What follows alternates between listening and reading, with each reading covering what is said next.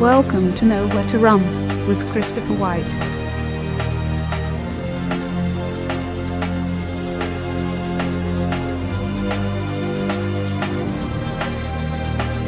Chris in Tennessee, you're on the air. Go ahead.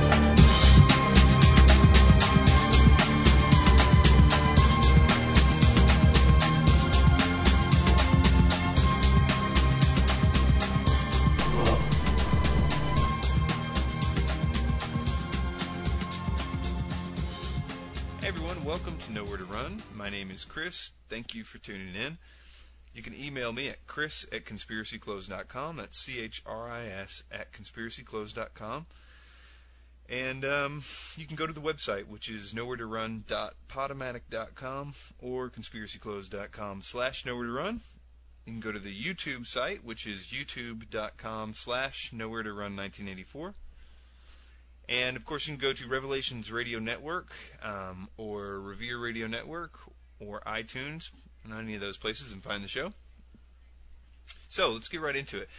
First thing I wanted to do is just say generally, do some corrections, even though I don't have any specific corrections of anything right here in front of me, but just generally I've been wanting to say, reiterate the fact that I'm definitely just a guy, in front of his computer saying stuff and, trying as best as he can to reference it. And I say that even probably needing to correct it because I don't try as best as I can to reference everything I say.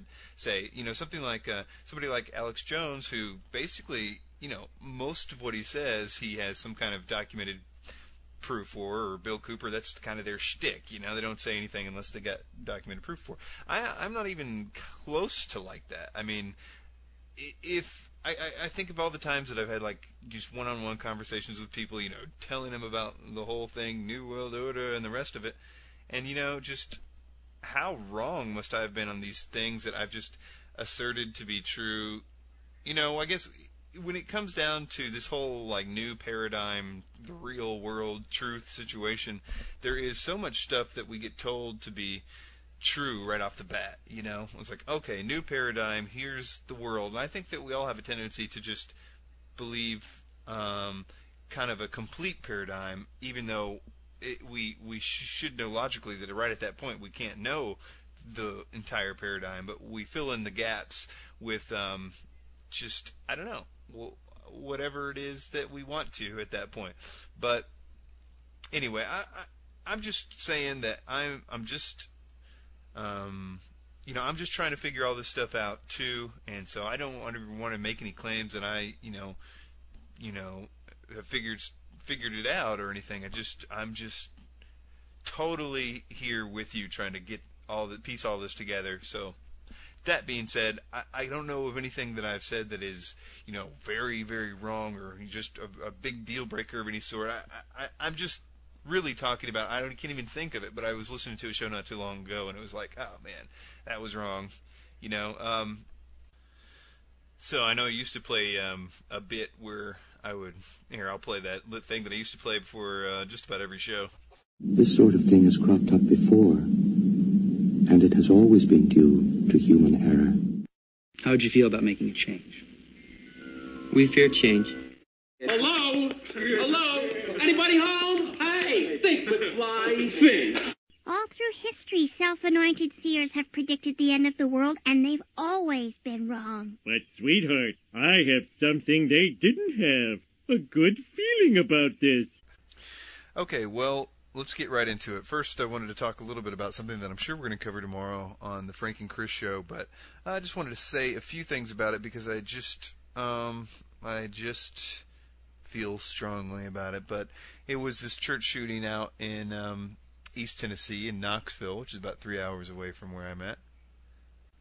In case you didn't hear about it, basically a guy walks in with a shotgun and a guitar case into a Unitarian church in Knoxville and shoots up the place during a children's play. Didn't shoot any children, apparently. It says, he wasn't going to shoot any children. He loved children. But he shot some people and wounded about 7 people, killed 2, including a guy that jumped in front of the gunman. Eventually people tackled him. And unlike most of these shootings, he was not killed. himself, and it appears that he thought he was going to be, etc., etc. We'll see what develops with this guy. I don't know. I haven't really formed a lot of opinions. I've just done a little bit of research on it. I'll share it with you and give my opinion on it.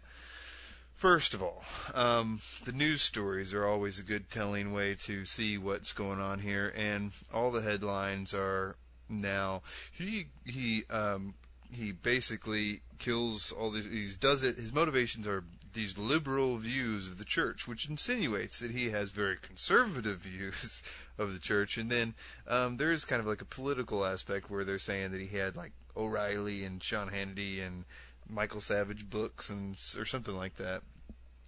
And, you know, in that way it's kind of like, you know, another attack on the gun-toting conservatives and how they're crazy with their right-wing crazy views. And I'm not defending necessarily, I'm certainly not defending Sean Hannity or any of those guys. But I think the more important thing is this kind of undertones that it was, and again, it doesn't have to be expressly stated. One thing you have to realize about the news is that if you're digging in, the more you're digging in, the less relevant it is, the digging in part, to anybody else. I mean, they just got the headlines and they're done, you know? So the headline basically portrays this guy, and you can see people picking this up on blogs and they're running with it, that this is a Christian, this is a conservative Christian who doesn't like the liberal views of gays and blacks and things like that. When that doesn't really necessarily appear to be the case. This guy wasn't a Christian, although it does say in a quote from the Knoxville Sentinel article, it says that he, as a youth, Jim David Atkinson disliked being forced by his parents to attend First Christian Church in Harriman. So that kind of gives another some fodder for those that would say, well, this is what happens when you force kids into church and blah, blah, blah. Okay.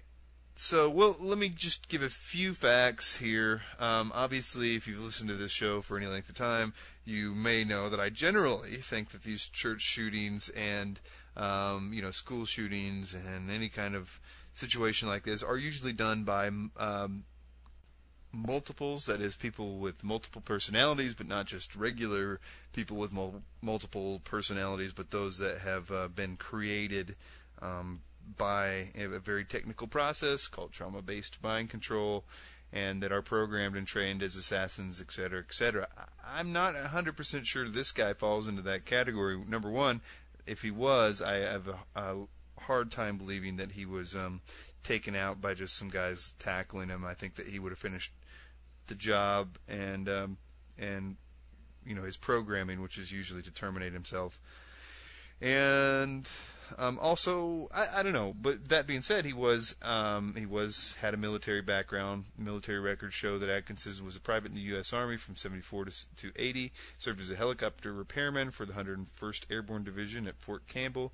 He was in active duty from 74 to 77, and was in the Individual Ready Reserve until 1980. He earned an expert badge for the M16 rifle and hand grenades, and an aircraft crewman badge. Citing privacy issues, the military wouldn't release Atkinson's discharge status. Usually this kind of thing is done for, multiple reasons, but a lot of times it has to do with a big gun ban, a law that is about to be put into Congress, or proposed, or something to that effect. And it's also used to just generally demonize a certain group of people in the minds of Americans very slowly. And I think my first impression is that this is part of that as well. Whatever the nature of his situation was, the news carrying it is at least capitalizing on it, but I think it's a little bit deeper than that, just from a few different things, and I'll go into them in here in a second. It says, obviously, everything is the headlines, Atkinson disliked blacks, gays, and anyone who is different. I think this is something that they're just trying to portray as, again, Christians who short circuit. I think that that's really the point that is wanting to be driven home, if nothing else, that Christians will short circuit and shoot people when their views are challenged, etc., etc. And this guy obviously was not a Christian. I mean, he doesn't even claim that in the stories. And so, I mean, it's ridiculous on its face, but it doesn't matter because it's just a headline to a lot of people. So let's take this to its logical conclusion. Actually, this is not really that logical at all. In fact, it's probably more conspiratorial than normal, but I don't think it's anything that, for the most part, the listeners haven't heard me espouse in some way or another. But basically, I've thought a lot about this Black Awakening that Russ Dizdar says that the Satanists and the Luciferians and cult multiples and these people are planning, and basically it would be a worldwide trigger of these types of people where they would go around and essentially do this kind of thing, but a lot of them would be a lot more focused in killing targets that they have been planning out and killing a lot of people in the positions of power and gaining a lot of infrastructure. Essentially, it would be a massive, well-placed Manchurian candidate coup d'etat on a massive scale. And when the dust settles from that, you would have a country, a world in the hands of people that probably didn't even know what they just did. And that is because they have multiple personalities, and if they're being used for something like the Black Awakening, are intact and probably have very very dedicated personalities that have no contact with one another. And anyway, so my thoughts about that have always been, okay, so let's just play that out in our heads. That doesn't work to me because you have what would be unexplainable to the news agencies. This would be definitely something that would be big news, obviously. A lot of people getting shot all over the place at the same time. So it doesn't make any sense how the news would spin that in any way that would be good for global government. So, essentially, when you look at the people that have created these multiples are global government. So you have to figure that they would have some thing worked out where this would play into the paradigm, the thing, instead of working against it. And the Christian shooter has always been the thing that makes the only thing that so far I've thought of that makes any sense. Now, what they can do is they can have some event that can precede it, some scientific discovery, aliens landing somewhere, whatever, some kind of thing that they've already brainwashed us to believe that in the event of some alternate theory of history being, quote, proven, then Christians would short circuit and go crazy. That has been a very constant stream of propaganda that I think that you could possibly have something like that where this kind of thing would be happening and people would say, the Christians are going crazy. I mean, just imagine that angle on TV, like how wonderful that would be to these people to have a reason to fill up all those camps with Christians because they're just a menace to society because they can't understand, they can't handle the new change or whatever. That is an angle CNN will take, that is to think about how wonderful something like that would be. And I tend to feel that a lot of different things would be happening at the same time, and there would just be a lot of chaos, but that being a overarching aspect of the chaos. The real unifying factor for the world will be the hatred of and Christianity in the midst of a lot of other things.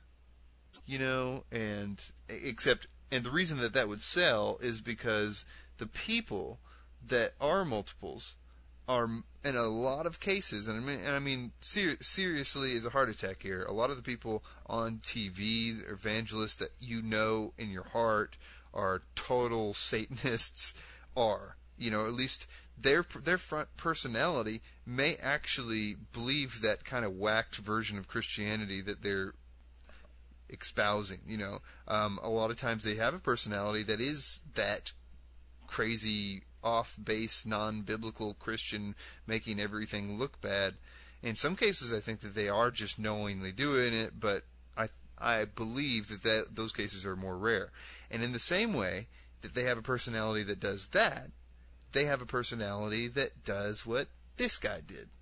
And so, if a lot of the more public cases during the Black Awakening are people like, I don't know, Joel Osteen shooting up the place, maybe not him, but you know what I'm saying, like something like that, then you could really, really sell to the world. And this is, the more you look into it, the biggest thing that they want to do is just demonize the Christians and make them look like crazy people.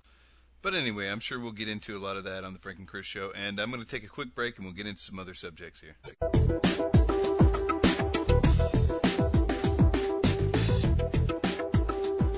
My name's Vivian Howard. I'm the Professor of Bioimaging here at the University of Ulster in Coleraine, and I'm a medical pathologist and toxicologist, and my research over the past 20 or 30 years has involved looking at the effect of toxic substances on development in the fetus and the infant. This is generally recognized as an area or a period of life when you're especially vulnerable to certain effects. I guess the thing that got me interested in fluoride in the first place was the very, very low levels that you find in human breast milk. What that tells me is that throughout evolution we've built up a special mechanism for keeping fluoride away from the developing infant. Nature has devised a system for keeping fluoride away from the infant, and we're circumventing that by putting fluoride into drinking water. And I think there are consequences. So the question is, why is it that nature has devolved a system which specifically keeps fluoride away from the infant? And the answer is, it's a developmental toxin. And in particular, it's a neurotoxin. I mean, there's lots of epidemiological evidence now that, for example, it might affect the intelligence of the child, coming out of China, and that's been reviewed by the National Academy of Sciences. They say that you can't be absolutely certain about it, but there's quite a strong indication, and we need further research. There have also been other studies which show that it might be able to affect hormonal systems, endocrine systems, in particular thyroid levels, and that can have an effect on IQ in developing children. If you take the normal range of thyroid in the mother, then there's a difference in intelligence of the offspring between the mothers who have the upper limit of normal range and the lower limit of the normal range of thyroid hormone. So, we're tinkering with quite a sensitive system. So the evidence is out there for us to have to say that we've got to be very careful. And my opinion is that there isn't a satisfactory one-dose-fits-all solution through treating a whole population via tap water. There are going to be some members of that population which will be more at disadvantage than others, and they will obviously include the fetus and the infant, but at the other end of life, people who've got marginal kidney function will be more susceptible. And therefore, I don't think, on a precautionary basis, that we should be continuing the fluoridation of drinking water supplies. If governments don't have ways of making sure that people in the areas that are fluoridated who are susceptible, like bottle-fed babies, are actually stopped from being exposed in that way, then they have no right, really, to be using a mass medication like this.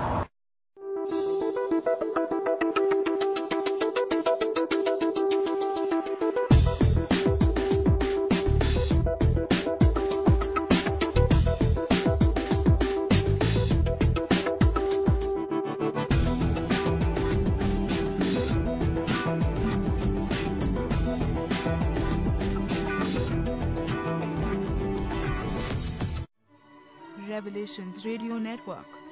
Many hosts, one message of salvation.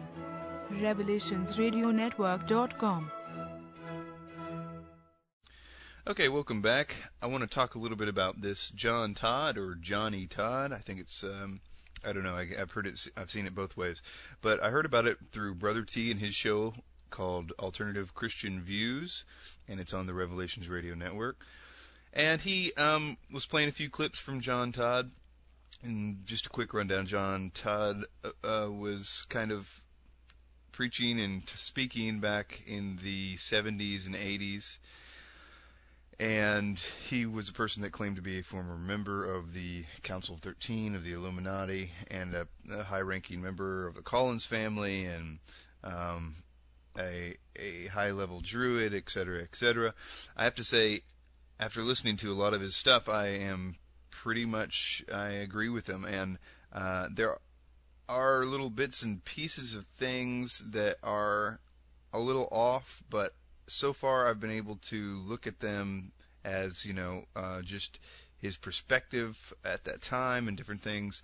So far, nothing that would make me think that this has another agenda. The reason I say that is because it gives me so many ideas of how to kick the devil's ass. I'm sorry, that's just how I'm looking at it. It's really, really, every once in a while you run into one of these guys that has a lot of this information that to me is like another door kind of opens up to more info about all this stuff and the true nature of everything.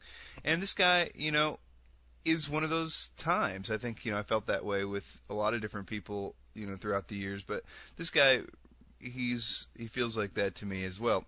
Now, Brother T's conclusion on John Todd was that he didn't like him or whatever, and I respect that, but his reasoning wasn't as in depth as I would want to judge him by.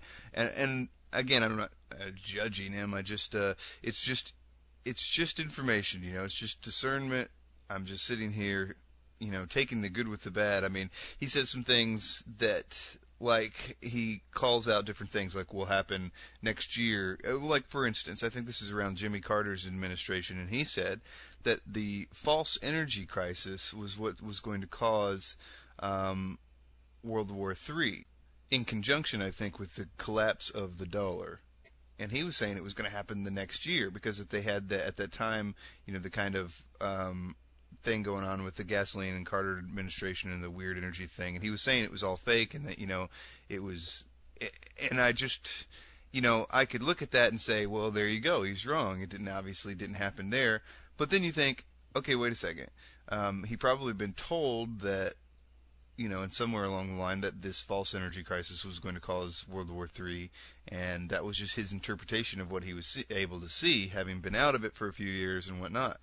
But here we are 25 years later, or whatever it is, and we've got a false energy crisis, and if you don't believe me, just kind of look into this whole idea of false scarcity or the idea that we're actually capping wells and we're swimming in oil, and that by making everybody believe that there's a serious scarcity that they can charge, $150 a barrel for oil that we have an abundance of. So, not to mention we're also dealing with the collapse of the dollar.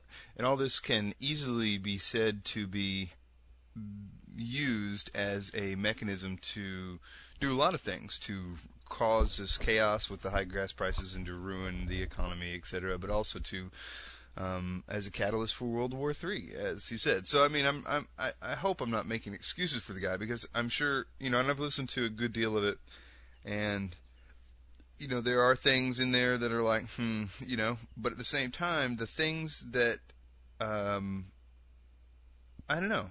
It's just I really think that there is so much information in there that really gives a clear way of where to target evil in our attacks on it through prayer and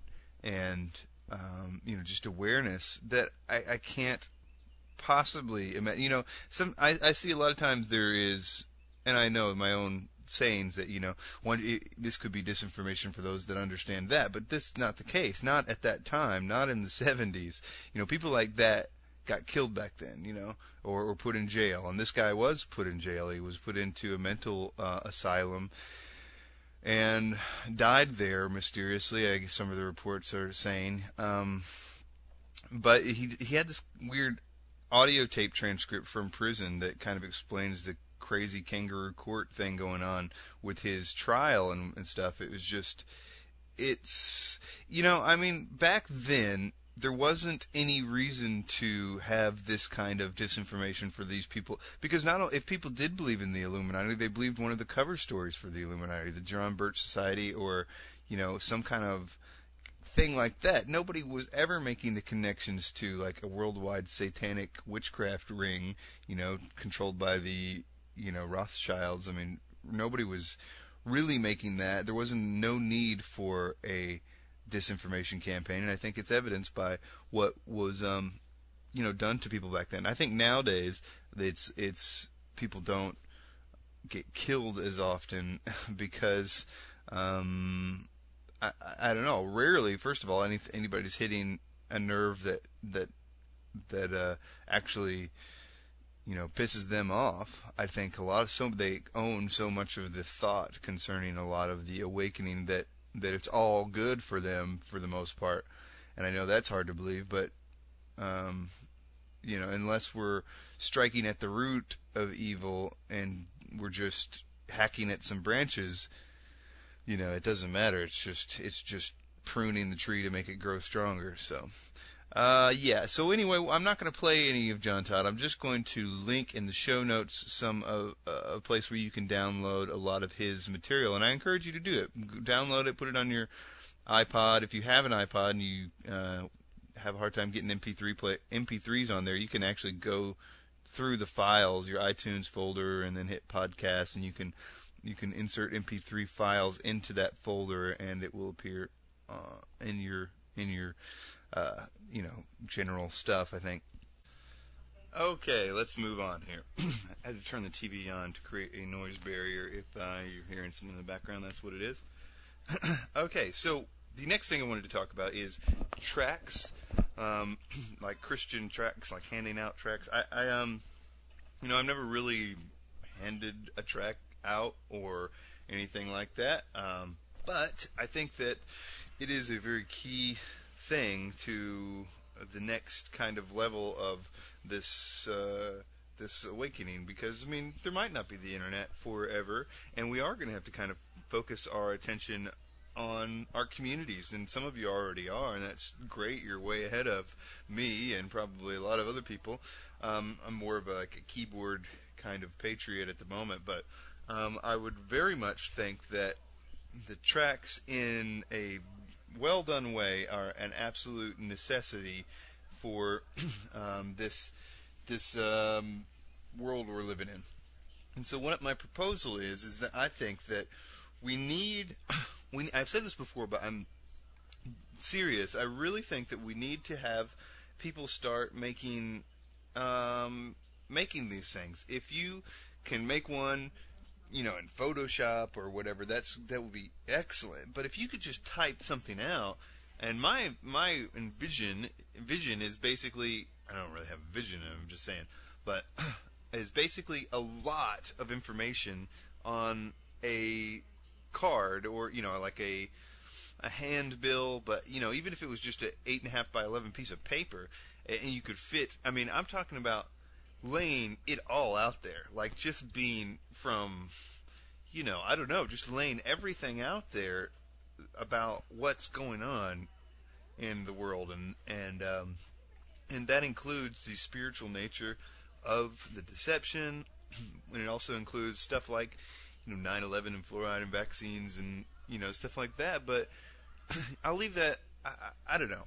I got two sides of thought here. One is that I should just do it. That I should just sit down and write, because it's a very difficult thing to do, is to try to encapsulate everything that's going on in something that you'd want to just tell somebody. That's a very big project. Just to edit it mentally and then present it in such a way. And I'm going to be honest with you, I don't feel like I'm going to do that anytime soon, and I feel like it needs to be done sometime soon. I think that if somebody could just do that, and then maybe there is different kinds of things. Like maybe one of them could just be geared toward a particular type of information and that kind of thing.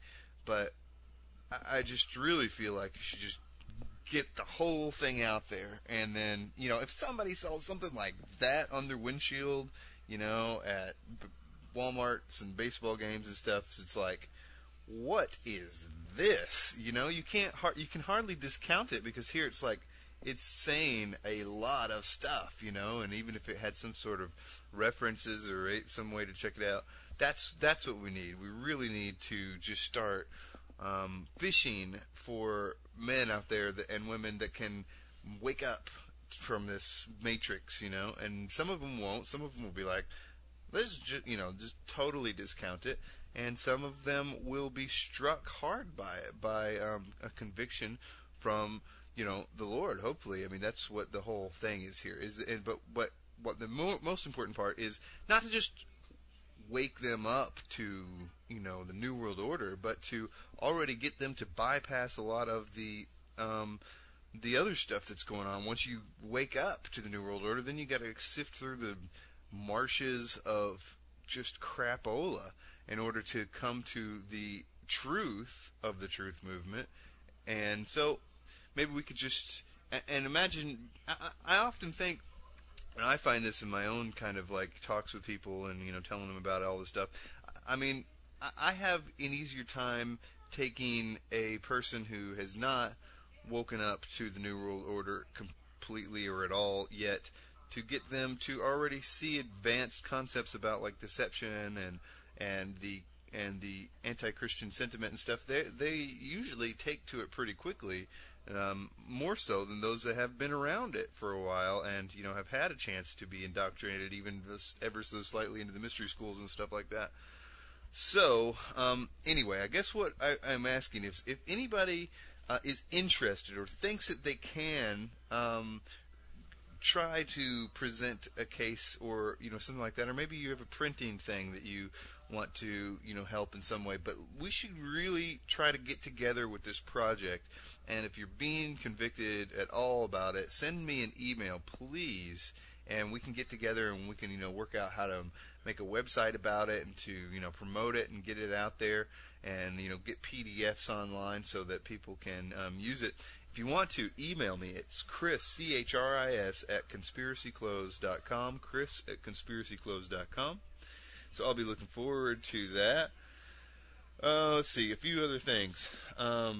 Okay, so Frank Lordy did an excellent second podcast on theosophy. This one really just kind of dug into the specifics, and I assume that he's got more coming. And I just really encourage those of you who are trying to find out the whys about Jordan Maxwell and Tessarian and why they're doing what it is that they do, and about it makes it all fall into place. Once you understand theosophy, you can understand why Tessarian and Maxwell say the things that they do. It just makes all these things start clicking, and then you're like, you mean to tell me this whole time this thing has been about this theosophy? And apparently it's really, really, really, really close. So that's interesting. Okay, a few more things. I've been doing some research on the full armor of God, and I'll be doing a podcast on that pretty soon. I've actually been thinking about starting a separate podcast where I'm just sort of more or less, preaching, I guess. So I'll be looking into that, and so look forward to possibly seeing another podcast come out and be geared more towards that aspect of things. So that will be interesting. But also, I want to play a clip from this guy and talk him up a little bit. The guy's name, I'm sure a lot of you know this guy, is named Ravi Zacharias. Ravi Zacharias rocks, in my opinion. I've had actually books by him before, and different things, and I've heard him here and there, but I've never really sat down and listened to him. And I found out that he had a podcast on iTunes, and so I downloaded that. I think it's called, I can't remember, but the acronym is RVIM, or RZIM for Ravi Zacharias International Ministries, somewhere around there. You could find it on iTunes. Ravi probably will get you there pretty quickly, RAVI. But the guy is just a very great speaker, and it's just he's an apologist and a philosopher, and he's just incredibly intelligent and gifted in his presentation ability. So I'm going to play a clip from Ravi Zacharias, and I think it's about 20-30 minutes, something like that maybe. And so just enjoy it, and I encourage you to check more of his stuff out because he's such a wonderful speaker and teacher. So that's it for me. You can go to the website and check the show notes, and I'll try to link everything that we've been talking about here, and you can do that at conspiracyclothes.com/nowhere-to-run or nowhere-to-run.podomatic.com, where in the last days we should start acting like it. Power to the people. All glory be to God. Later.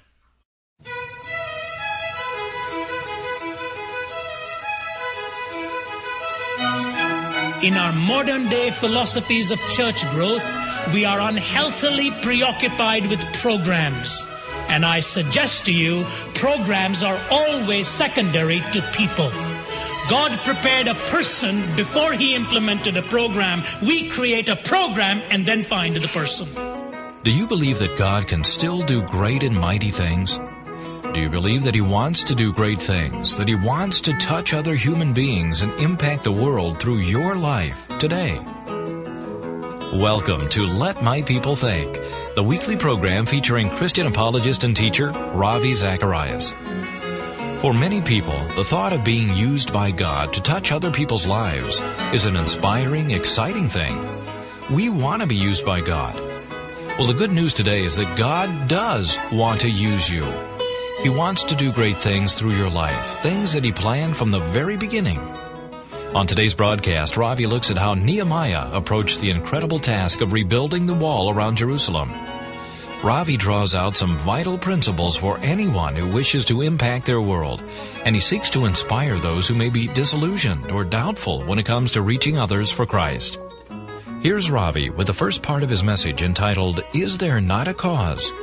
Jesus and His work and the work of God have never been caught off guard.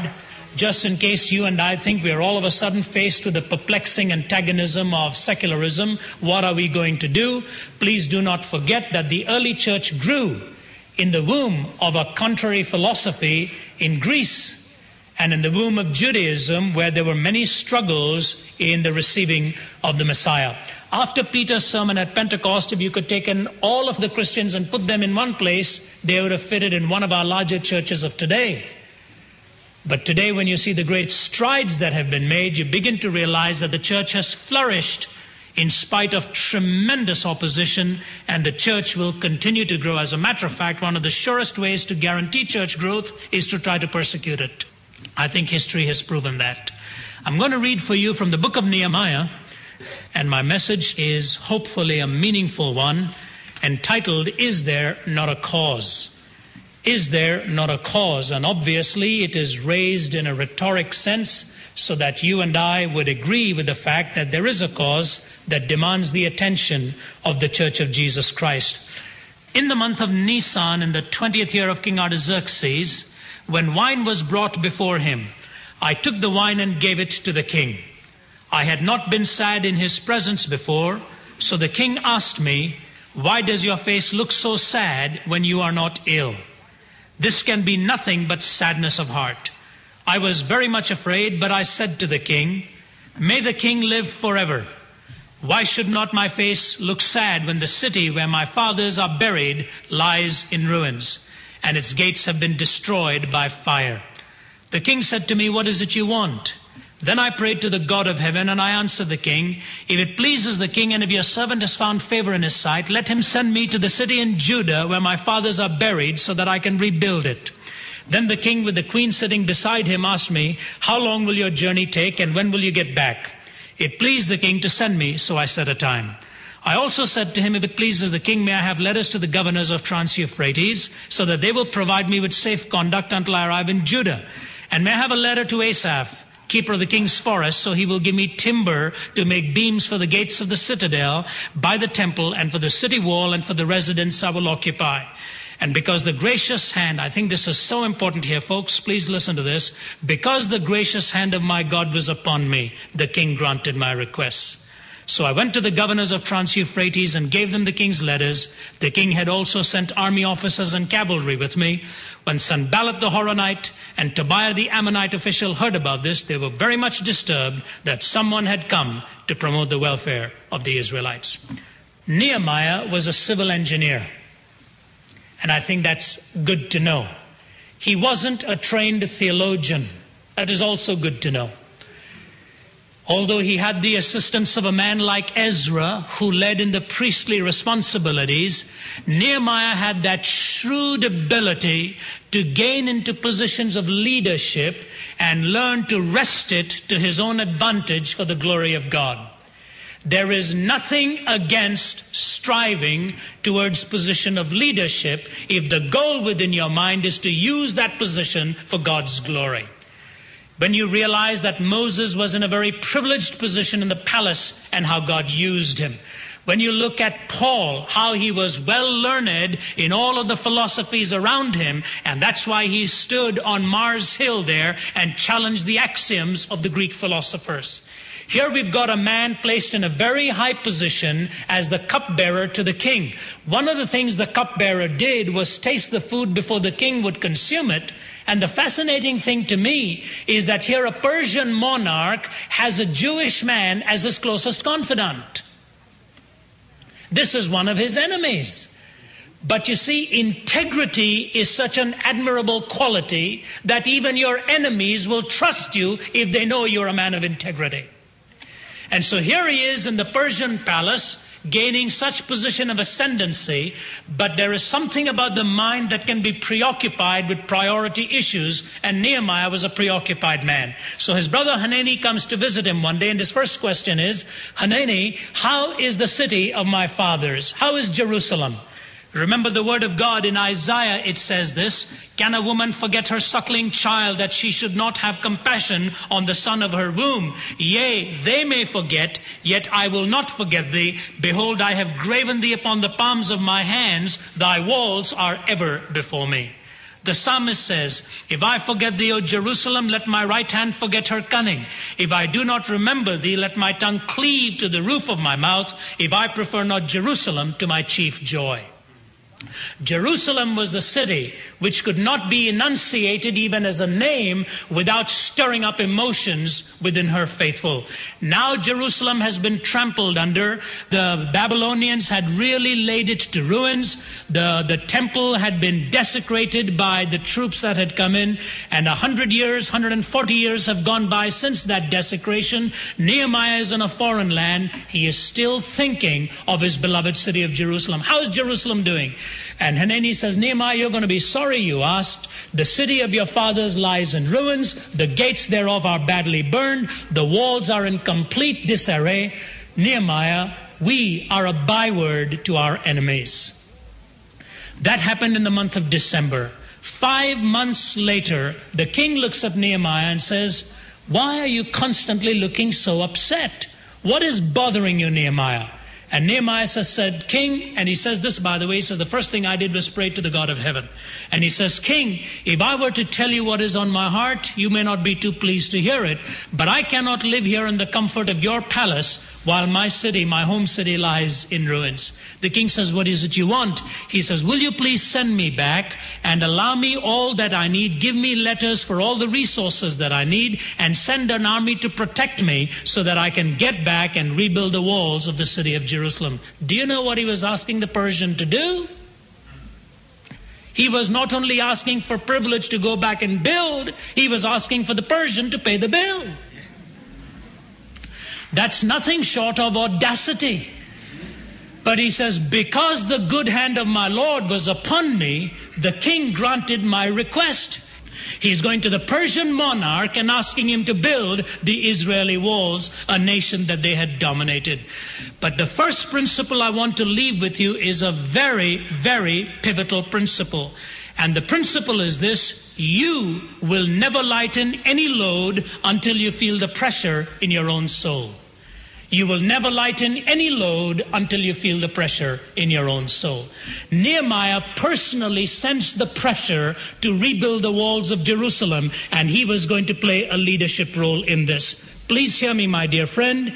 In our modern day philosophies of church growth, we are unhealthily preoccupied with programs. And I suggest to you, programs are always secondary to people. God prepared a person before He implemented a program. We create a program and then find the person. You will notice at key moments in history, it has been the individual that has emerged in order to blaze the trail and carry on the task. And the program almost becomes secondary. It has taken us 2,000 years to start writing textbooks on evangelism. For 2,000 years, evangelism has been done. And the reason is we have become sort of in a kind of a academic preoccupation. We think if I teach the student how to tell his faith, then he will go ahead and tell his faith. Evangelism is one of those things that is better felt than told. And Nehemiah sensed the pressure in his own soul, and he was willing to go and rebuild the walls. When Dr. Graham's letter had come to me requesting that I speak on the lostness of man at Amsterdam 86, he had underscored the principle that the evangelist, more than anything else, needs to recognize that man without Christ is lost, and if he doesn't recognize this, he has got no message left. Did you hear that? The evangelist, more than anything else, needs to recognize that a man and a woman without Christ is lost. And that, to me, is the cardinal belief in my own evangelistic posture.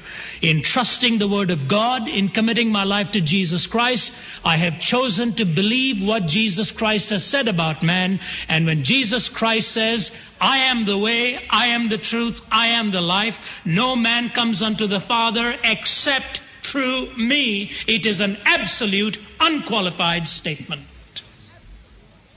I may choose to say Jesus is wrong and take the consequences, but I cannot choose to say Jesus did not say that. He believed in the fundamental lostness of man. His entire mission statement is summed up in that one statement: I am come to seek and to save that which was lost. I think I have for you one of the finest illustrations to show to you how a recognition of man's lostness serves as a propelling force. The first missionary America ever sent overseas was Adoniram Judson. If you have not read his biography, please read it. One of the finest minds America has ever produced.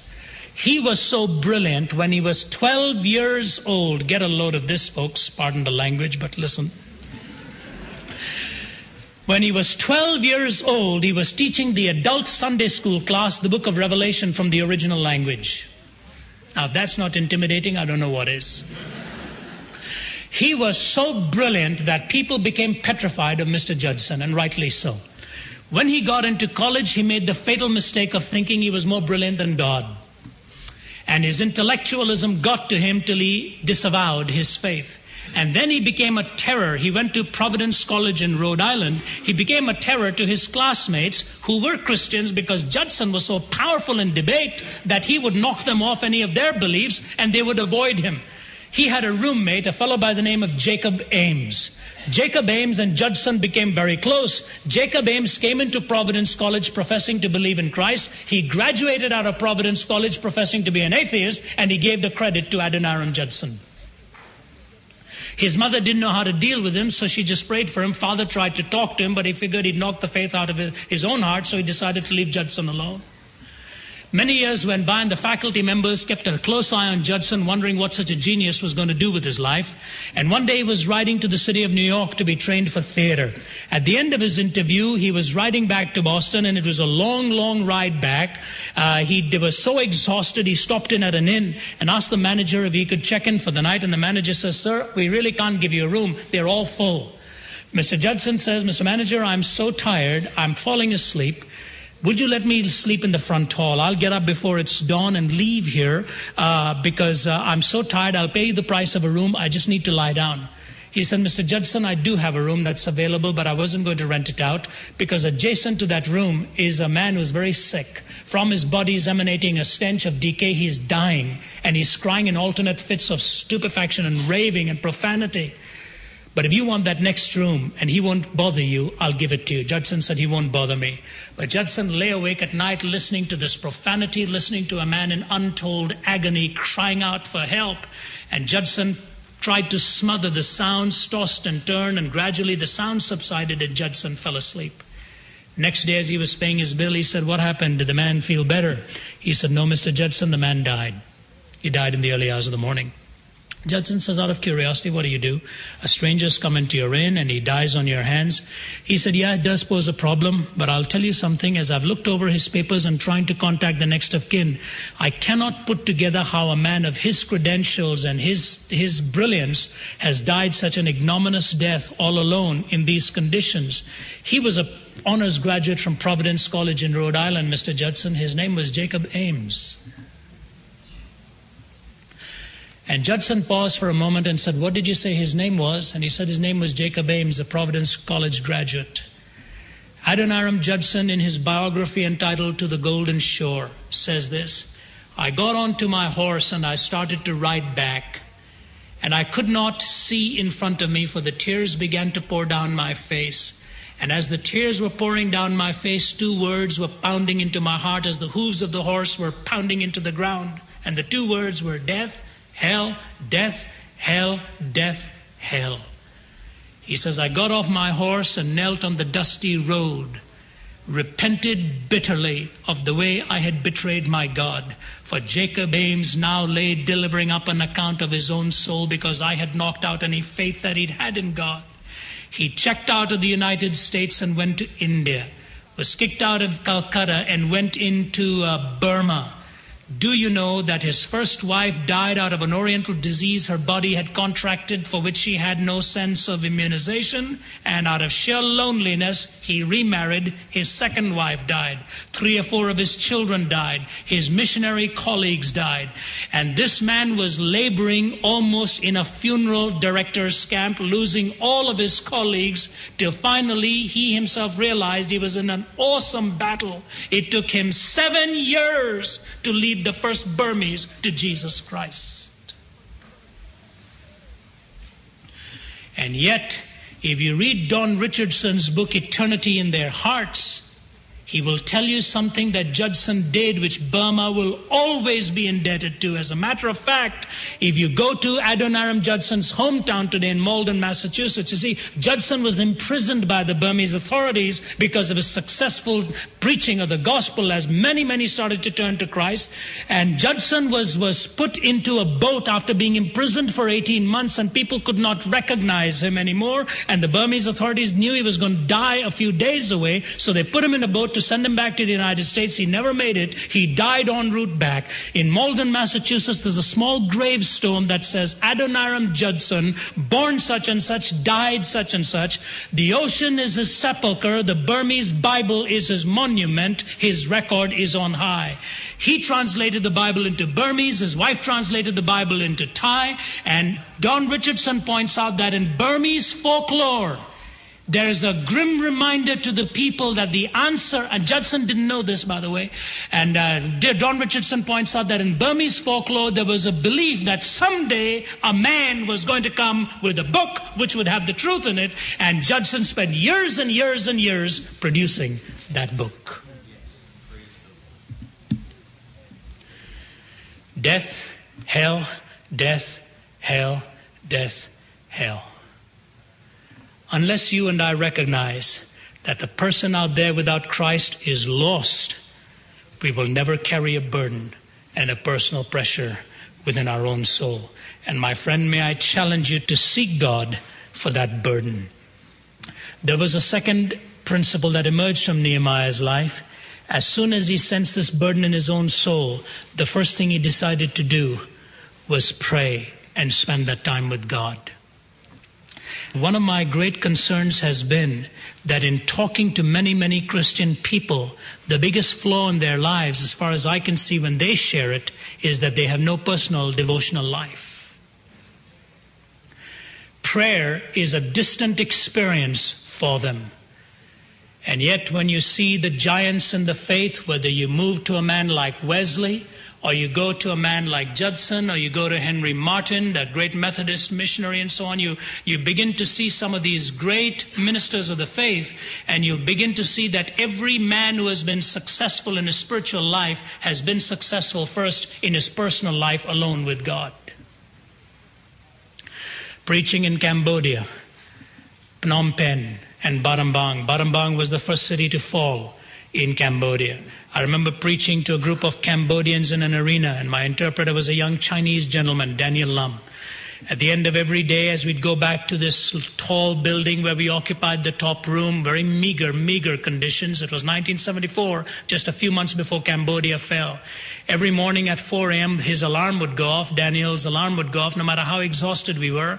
And he'd wind his way up to the roof of that building. And every day, in a language that I couldn't understand, but a pathos that I could, this man began his day with a tremendous pouring in prayer. If you're a praying Christian, your faith in God will carry you. If you're not a praying Christian, you will have to carry that faith, and you're going to get thoroughly exhausted.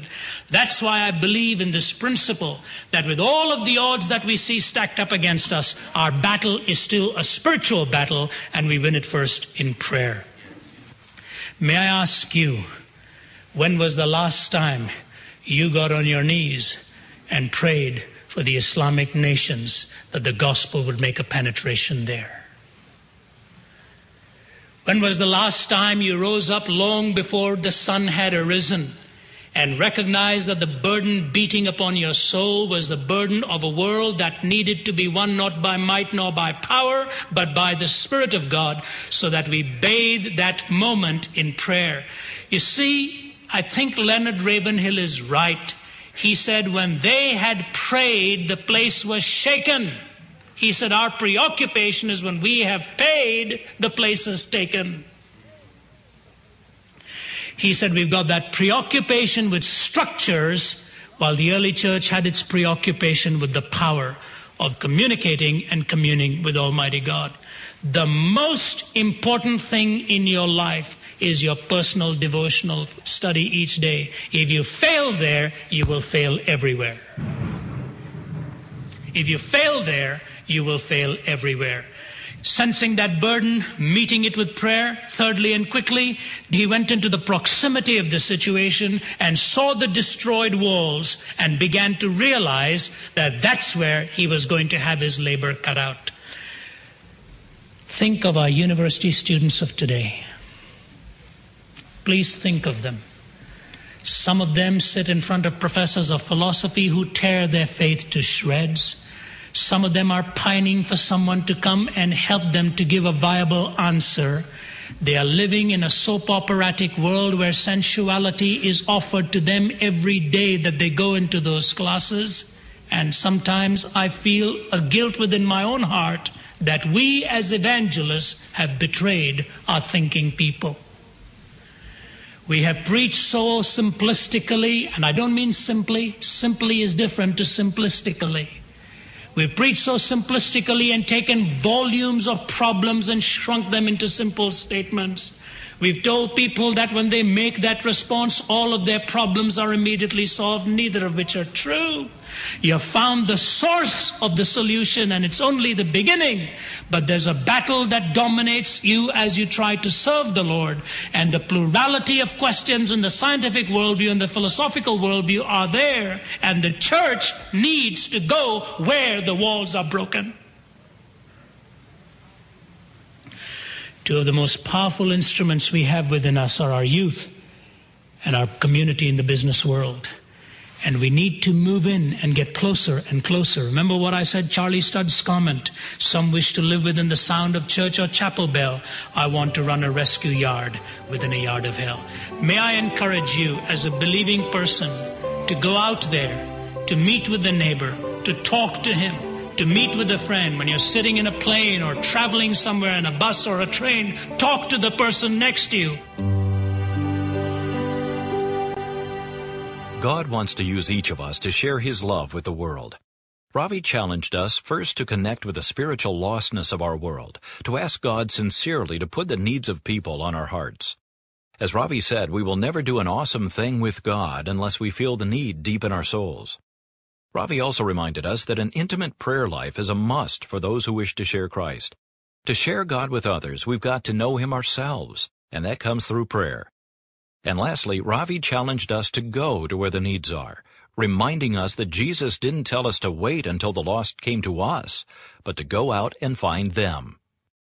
The message you heard today is available in its entirety, and when ordering, ask for message number 111, entitled, Is There Not a Cause? Again, that's message 111, entitled, Is There Not a Cause? If you'd like to place a credit card order, call us at 1-800-448-6766. That's 1-800-448-6766. The order line is available 24 hours a day. If you prefer the Internet, go to rzim.org. There you'll find information about the entire RZIM ministry, as well as essays and articles. The Online Resource Center is an interactive, user-friendly way to preview and order resources, such as Ravi's book based on this message, Is There Not a Cause? Once again, that's rzim.org.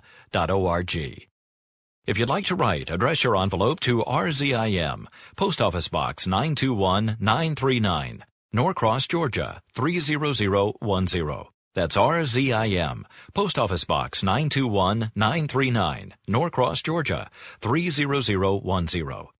Canadian listeners may contact our office in Canada at 50 Gervais Drive, Suite 315, Toronto, Ontario, M3C 1Z3. The Canadian address once again, 50 Gervais Drive, Suite 315, Toronto, Ontario, M3C 1Z3. Please be sure to give us the call letters of this station when you contact us. Knowing which station you're listening to can help us better evaluate the effectiveness of the broadcast. This weekly program, Let My People Think, is a listener-supported radio ministry and a production of Ravi Zacharias International Ministries, Atlanta, Georgia.